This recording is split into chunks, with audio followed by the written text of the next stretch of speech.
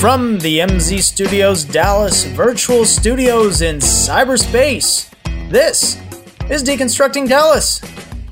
Greetings, everyone. This is your host, Ryan Trimble, joined once again today by a man who's been looking forward to this fall semester of our show. He, of course, Sean Williams. Sean, welcome back, sir. Do you have your backpack packed for the fall semester?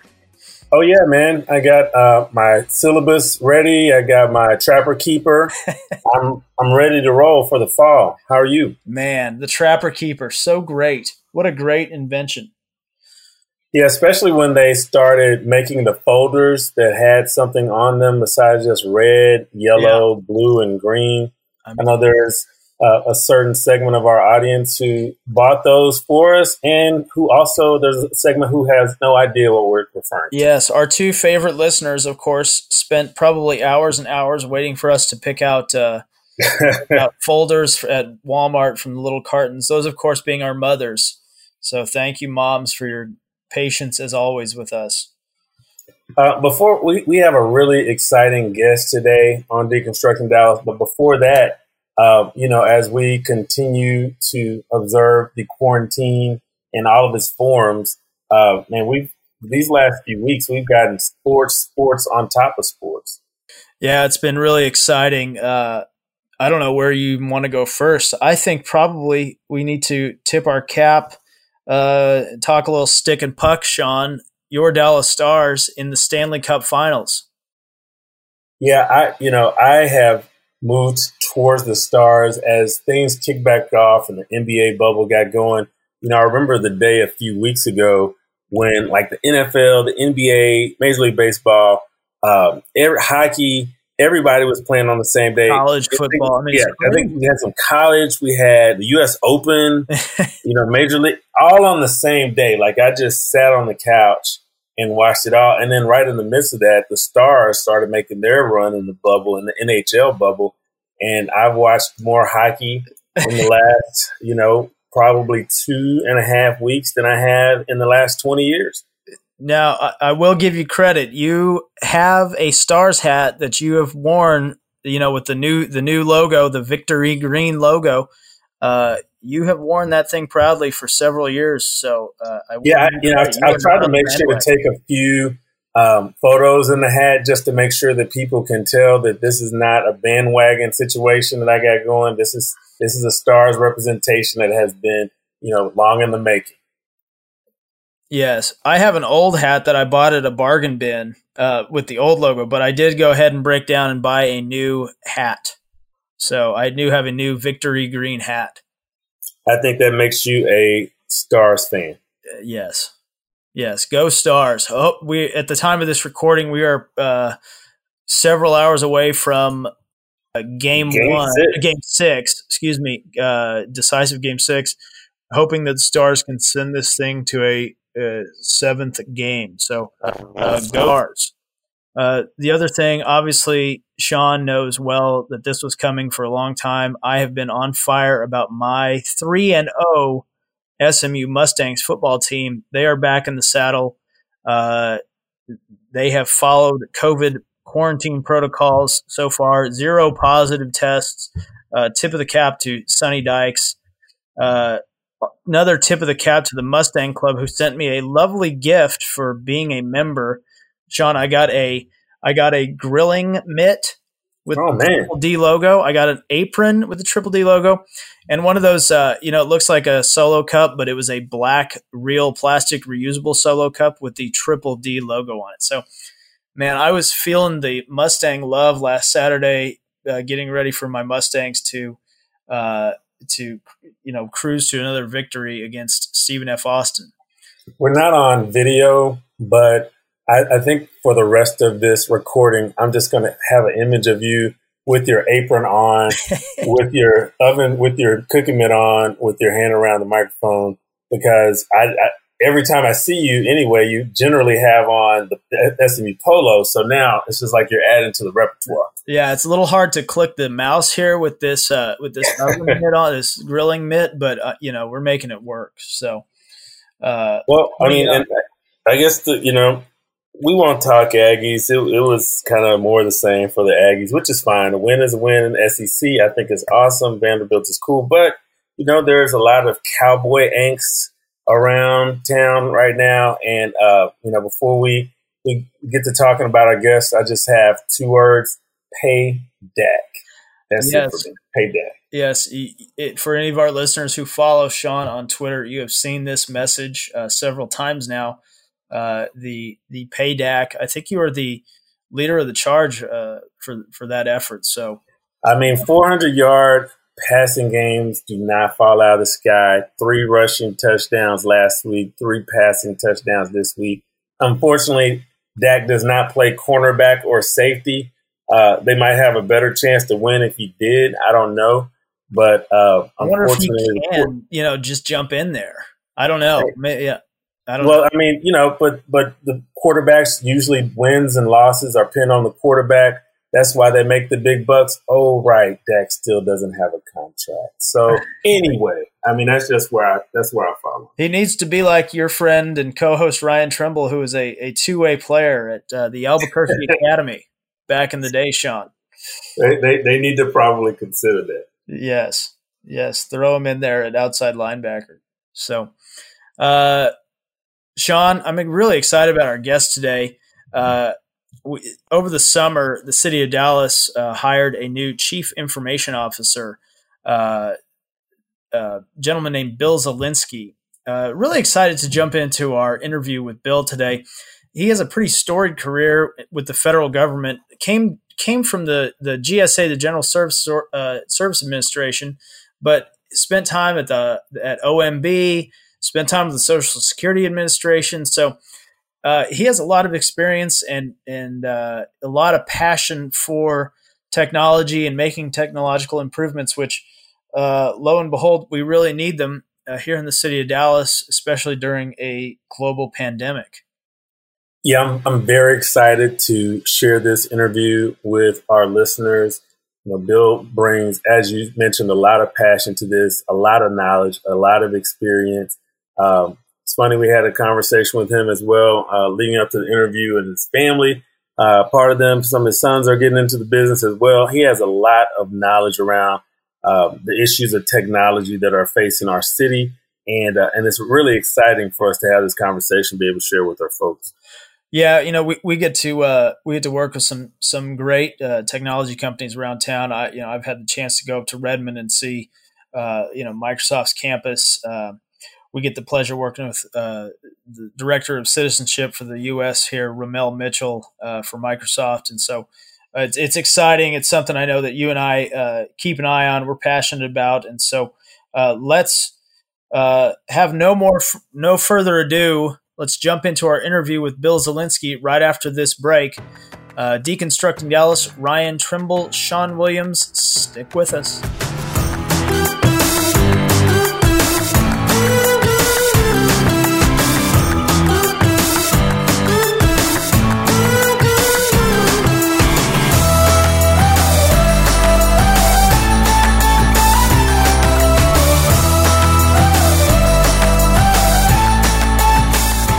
Welcome back, Deconstructing Dallas. Ryan Trimble, Sean Williams, and Sean. I'm fired up.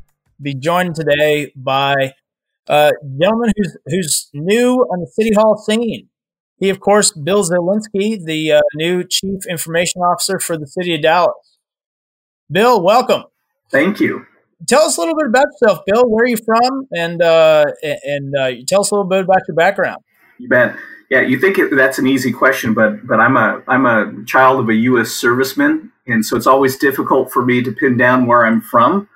My father was actually stationed with the U.S. Army down in Fort Hood, where he met my mother through a mutual friend, and so they actually ended up getting married in Killeen, Texas. But for the fact that he got deployed to Germany, I actually would have been born here in Killeen, but as it is, I was born in Germany. We eventually, after moving around a bit, we eventually settled in the state of Washington, where I graduated from high school and attended Washington State University and got a degree in counseling psychology. There you go. Well, we know that you spent a little time with the federal government, Bill, and we'd love to know about your time with the General Service Administration and, other jobs you may have had with the federal government and technology. You bet. So, yeah, I was with the federal government for 30 years before coming to the city of Dallas. A lot of those, about 14 of those years, were actually as an executive in federal government across a number of different agencies.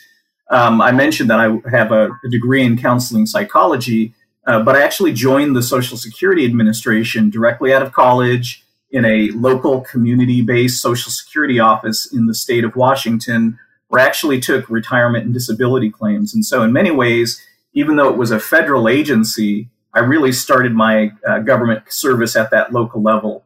But as was the case there in the early 1990s, that was really kind of the start of technology. So where technology was in the hands of the many.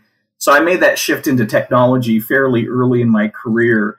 And as Social Security began to really move its processes from paper to electronic processing, I took a position back east in their headquarters technology department, and I worked my way up through a variety of different IT positions, including things like IT analyst, project manager, technical manager, before eventually becoming the agency CIO.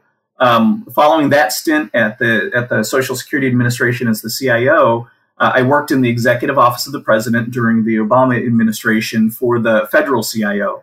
And in that role, I led the team that reviewed and monitored the $80 billion federal IT budget, and I helped to formulate federal IT policy. And then after that, I moved to the General Services Administration, where I managed a series of very large pre-competed technology contracts that are used by federal, state, local government to purchase their technical capabilities. So each year, my group was responsible for helping government purchase more than $26 billion in technology. So realistically, in my 30 years of federal experience, 14 years as an executive, I've really worked in every aspect of technology, from operations to policy and IT acquisition. Yeah, so Bill, a storied career with the federal government. I mean, you've touched a lot of agencies. Now you're back in Dallas. What made you decide to come back to the local level, and more specifically, what made you decide to come to Dallas? Well, there's several reasons. So for one, I miss IT operations, right? I was the CIO at the Social Security Administration. That's pure IT operations. You don't really sleep. It's a 24/7 gig as the CIO. You're living and breathing on every whir of a machine, right? So I miss that. I miss all the sleepless nights. I miss all the pressure to deliver, the weight of the world on your shoulders. I like being in that mix. So for one, I miss IT operations, and getting back here to be the CIO for the city of Dallas, that really put me right back in kind of the operational aspects of technology. For two, while I really enjoyed all that work that I did with the federal government, a lot of really exciting, a lot of really interesting things, you are a degree removed from the people you serve. And so when you're the CIO for the ninth largest city in the United States like Dallas, you have that immediate and direct connection to the people that you serve. I started my career in a Social Security field office working directly with the community. And this really brings me right back to that local feeling, right? You could see how the work you do impacts both positively or negatively the people of the city. And then finally, my wife and I are now empty nesters, and I'm more toward the end of my career than I am to the beginning of my career. So I was really looking for what I hope will be my last job, one in which I can make an impact in terms of public service, and in a place where I might want to retire. So I think Dallas is that place for me. Bill, I worked at the city of Dallas at a different part of my career, loved the time that I spent there, live in Dallas now. And so, I'm very interested in your vision for Dallas, what you've seen, and how you hope that future can look for us here in the city. You bet. So just a little bit about that. I guess if I was a coach, right, I'd be an old school coach. I feel that same way about technology, right? So when I look at what I would call my technology vision for the city of Dallas, I think it's pretty straightforward, and it fits in kind of two buckets. That first bucket, it's really focused on the basics, right? As an IT organization, in and of yourself, you really don't have a mission, right? The mission that you have as an IT organization is to support all of the departments, all of the groups in the city that are carrying out the mission of the city, right? Those departments are the ones who are directly serving the citizens. And in turn, I'm really there to make sure that they have what they need from a technology perspective in order to deliver. So that means that what I have to do as the CIO is to make sure that I am the most effective and efficient in the spend of IT dollars on behalf of the city, that I am refreshing the technology in a way that continues to ensure it's there and available and secure for all the departments, and that I'm ensuring that the technology that I'm delivering sets a solid foundation for all of those city departments to do their work. So as kind of an old school coach, if you will, to me, a happy day for me is when nobody notices the technology because it's so much a part of what they do and there's no problems that they're able to do the work. So that's kind of part one. Part two is I think we're in this phenomenal period of time for technology. We have this wave of technology that's all converging together. And if we don't set a solid foundation and if we're not ready for what comes next, we will not be able to take advantage of it. And what I mean by this is that the next great wave of technology is in the data. And that wave of technology that's coming through data. And when I say that, I mean things like artificial intelligence, predictive analytics, augmented intelligence, virtual reality, machine learning. All of these technical capabilities are based upon information, having the availability of information to carry out these remarkable sorts of things. And that wave of data that's coming our way that can be used for these really cool things is enabled by wireless technology. So when we talk about the shift from 3G to 4G to 5G, 5G, when it lives up to its promise, when it's finally fully here, we'll be able to create a network mesh, right? It's the think about the idea that the network is all around you. No matter where you move, you have this wireless network through which you can rapidly move lots of data. And that data is being fed by sensors and devices that are out there. So when we talk about the Internet of Things, we're talking about the idea that we have devices, sensors, things that are everywhere and omnipresent, and they're all feeding data at the speed of light through these wireless networks back into your data center or becoming available to you as a city to be able to use to better understand the wants, needs, and desires of the residents of the city and to better deliver technical capability to them, right? So again, they're kind of apart from each other, but one is focus on the basics and get really good at delivering technology, but preparing us for this great wave of technology that's coming through data. Ryan, I'm not sure if we're headed toward Minority Report or iRobot, but it sounds like they're all coming our way. We're with Bill Zielinski, old school coach. This is Sean Williams, Ryan Trimble with Deconstructing Dallas. We'll be right back to talk to him a little bit more right after this.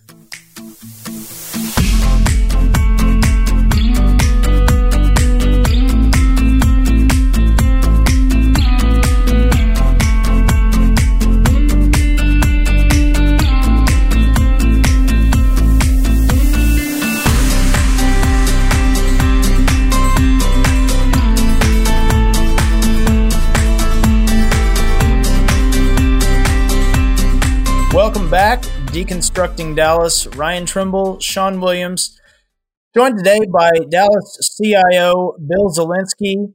And Bill, before the break, we were talking about some of your vision for laying the groundwork for the technology that's coming. Right now, though, we're in, obviously, the COVID-19 pandemic, global pandemic, and technology has played a critical role in keeping our city moving forward. You know, I know Sean and I have both sat and watched city council meetings where everybody's on Microsoft Teams or a lot of services now being provided online. But there's still a lot of residents in this city that struggle with the digital divide. Can you tell us your thoughts on the digital divide and what specifically the challenge is here in Dallas? Yeah, so that's a great question, and I will say that for my 30 years in government and most of those years being in technology, this pandemic has really been fascinating and an incredible experience on so many levels. it came on in many ways like many other natural disasters do, right? Where you get hit by this storm and you have to have this immediate response to the storm, right? And for us as a city, what that meant was how do you, the question became, how do you continue to deliver critical and essential services to the residents of the city at the same time that you're trying to send everybody home and you're trying to figure out how to do all these things safely? So, the first phase of it is really just that initial reaction. And we went about buying equipment, and you mentioned the city council meetings, being able to shift those council operations to being totally online. And then what we found is that as things began to settle in and we realized that this wasn't like a storm in the sense that it moves on after a few days and you begin your recovery process, this began to persist. And so now, we really are fully in the midst of kind of phase two, where the things that you did in immediate response to react to the pandemic are not necessarily the things that will persist for longer term. So we've been trying to figure out how is it that you start to adjust your operations for this prolonged period of this pandemic. And then finally, phase three is going to really be, what does normal look like on the other side of it, right? And so I think every city, state, local, every level of government has been struggling with those three phases. But I will tell you what has really been marked in this pandemic is this piece on the digital divide, right? If you had gone back 6, 7, 8 months ago, the sense of what the digital divide does and what it means wasn't as great. There was a lot of conversation about the digital divide, but you heard statistics like 96% of U.S. households have some sort of mobile device, or they have connection to the internet through a mobile device, right? So even if they don't have Wi-Fi in their homes, as long as they have a phone that's capable of reaching the network, they can use that phone to avail themselves of the internet. Well, what we're seeing here with the pandemic is that device, while it might be good for communication and simple things like surfing the web, it really is not sufficient to carry on regular life. So whether it's students who have to be in class and have to go through complex materials like science classes, you're not going to be able to do that on the phone. Whether it's other businesses who are trying to conduct some level of business, you're not going to be able to do that on the phone. So what I will say is that this pandemic really has sharpened the focus on the digital divide, and it's provided a clear demonstration that it goes beyond just network connectivity. It goes into, do you have the equipment that you need? Or do you know how to utilize the equipment to best effect, right? It goes far beyond just that network connection. But what I would really say relative to this digital divide is, what you're also seeing is that from a commercial investment perspective, in a city like Dallas, you have in the core, kind of in those central areas, you have a lot of capability that's laid, right? The fiber has been laid by those large telecommunications company. But as you start to move out from that center core and you start to move out more broadly into the city, that's where you really see the gaps. And what we've been working through is, what are the things that we can be doing in the city to leverage our physical infrastructure to start to expand that reach from a network perspective. So again, getting the network further out from those core communications areas where that commercial investment has been, and into that area where there's not necessarily a profit to be made by those commercial entities, but it does need to get out there to the citizens. How do we use the libraries of points of distribution for equipment, things like laptop or other Wi-Fi? So again, the answer here is, the pandemic has really sharpened the focus for a city like Dallas, that as you start to move out from that center point, it becomes even more acute and more necessary to provide services to the residents of the city so that they don't fall further behind, or to ensure that they are able to avail themselves of city services. Bill, cybersecurity is always a hot topic, especially for government entities. We've seen some attacks in election offices. We've recently seen an attack in the healthcare industry. So what can you and your team do to make sure that city data and citizens are secure as it relates to cybersecurity? Yeah, so this goes back to my comment about losing sleep, right? Cybersecurity. Having been in government for a long time and been in government tech for a long time, I will tell you that when I first started in government tech, 25 plus years ago, there wasn't any conversations about cybersecurity. You look at the last, 10 years. Now, anytime something happens, right? There was a brownout in New York City. One of the first things that the mayor said is, we can confirm it was not a cyber attack, right? So this is now constantly on the minds of everybody. It's a constant battle, and it's a team sport, right? The adversary is always a step ahead of us as a whole. And so you have to continuously monitor, you have to continuously evolve, and you can never stop and you can never rest. There's not a solution. It's a multitude of solutions that you bring together because you need to look at every layer of your infrastructure and always be looking. You have to assume that they're getting in. Another piece about technology is what is a source of our strength? Rapidly emerging technology when it comes to cyber is also a source of vulnerability. So as new technology comes into the marketplace, while it's just emerging, it also means that it has vulnerabilities that have not yet been discovered or exploited. So as a city, we have to establish good relationships at the federal, state, and local level, because this is a team sport and we need every member of the team.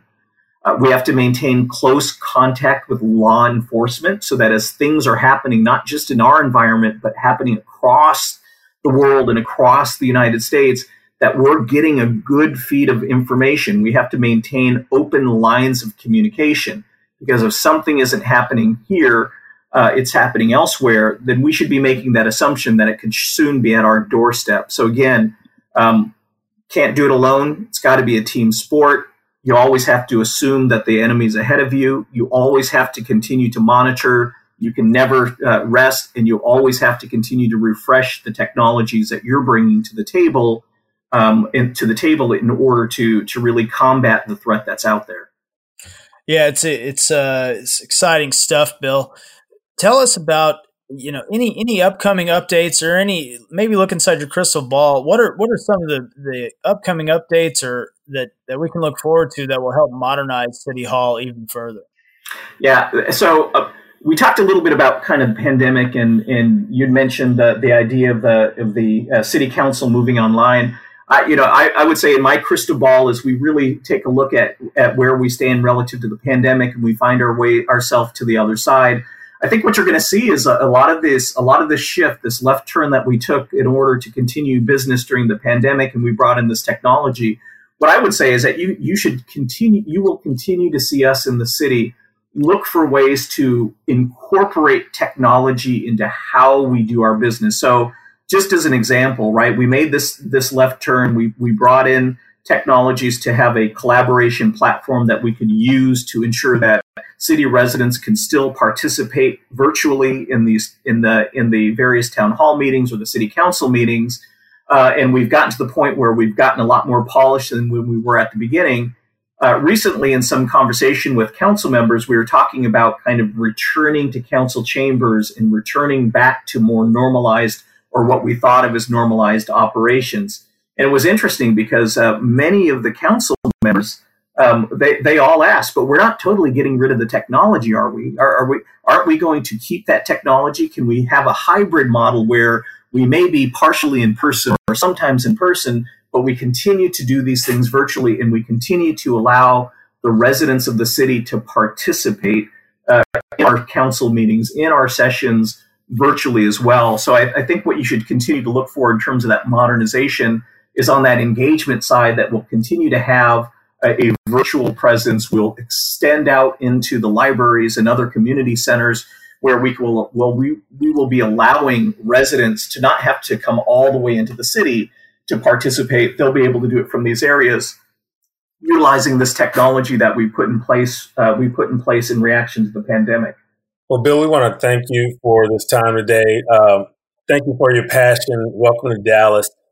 For any of our listeners on Deconstructing Dallas who want to find you or learn more, are you on social media? Where would you send folks? Yeah, so I haven't yet set up a Twitter account, but am planning on doing so. But I can be found on LinkedIn under William Zielinski. So you can certainly find me there, connect with me on LinkedIn, and I always have those conversations. Well, we appreciate the time today and look forward to again getting to see you in the city when appropriate, and looking forward to working with you. Excellent. Thank you, gentlemen. This is Deconstructing Dallas. Ryan Trimble, Sean Williams. We'll be right back right after this.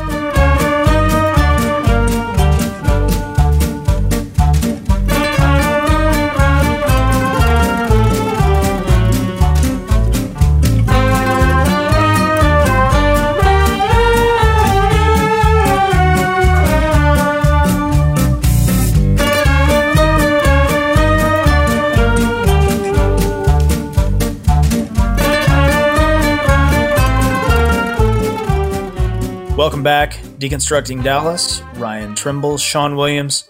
Sean, you can tell that Bill Zielinski has a passion for technology, and I think that's a really good thing for the city of Dallas. Yeah, as a citizen of Dallas, as I mentioned, it's just really exciting to know someone is bringing that type of energy to the city, who's thinking about all of the challenges that we face. And then, having spent time at the city, I think it's a really huge opportunity to modernize, the operations and help move into, this new era that Bill was speaking about. Yeah. Before in our intro, we were talking about a certain quarterback. Some quarterbacks, I think, are called bus drivers, Sean. Perhaps you've heard that term, where they just are put in place to hand the ball off and maybe make a few throws. Bill Zielinski does not seem like a bus driver quarterback. He seems like a guy who's going to be pretty transformational in that role. And up on the latest technology trends, I think that was my big takeaway. And, we both have, with your experience in the state, my experience in the city, we know what it's like and how difficult it can be for people in these bureaucratic positions to just try to navigate on a day-to-day basis. And sometimes it can be hard just to get to the vision part of it. But it's really exciting to talk to someone who has that kind of vision and understanding of the job at hand. And if I can finish the sports analogy, is not just looking to run out the clock. You always come up big in the game, Sean. Oh, man. Well, how about we do this again very soon and talk to Dallas Morning News Metro columnist Sharon Grigsby, someone that we both know. Yeah, Sharon's been a friend of both of ours for some time. And surprise, surprise, she's a friend of the show. She really grateful for Sharon being a listener. So you can imagine how excited we both are to have her on as a guest and share some of her insights, what she's writing about, what she's thinking about writing in the future, and just get her take on all things Dallas. Well, you know what? It might have been a little shaky here and there getting back on the bike without the training wheels, but I think we're up and running, and pretty soon maybe we'll pop a wheelie on the next show. Yes. These are good times, Sean Williams. All right. Well, always appreciate you. This has been Deconstructing Dallas. You've been listening to Sean Williams and Ryan Trimble.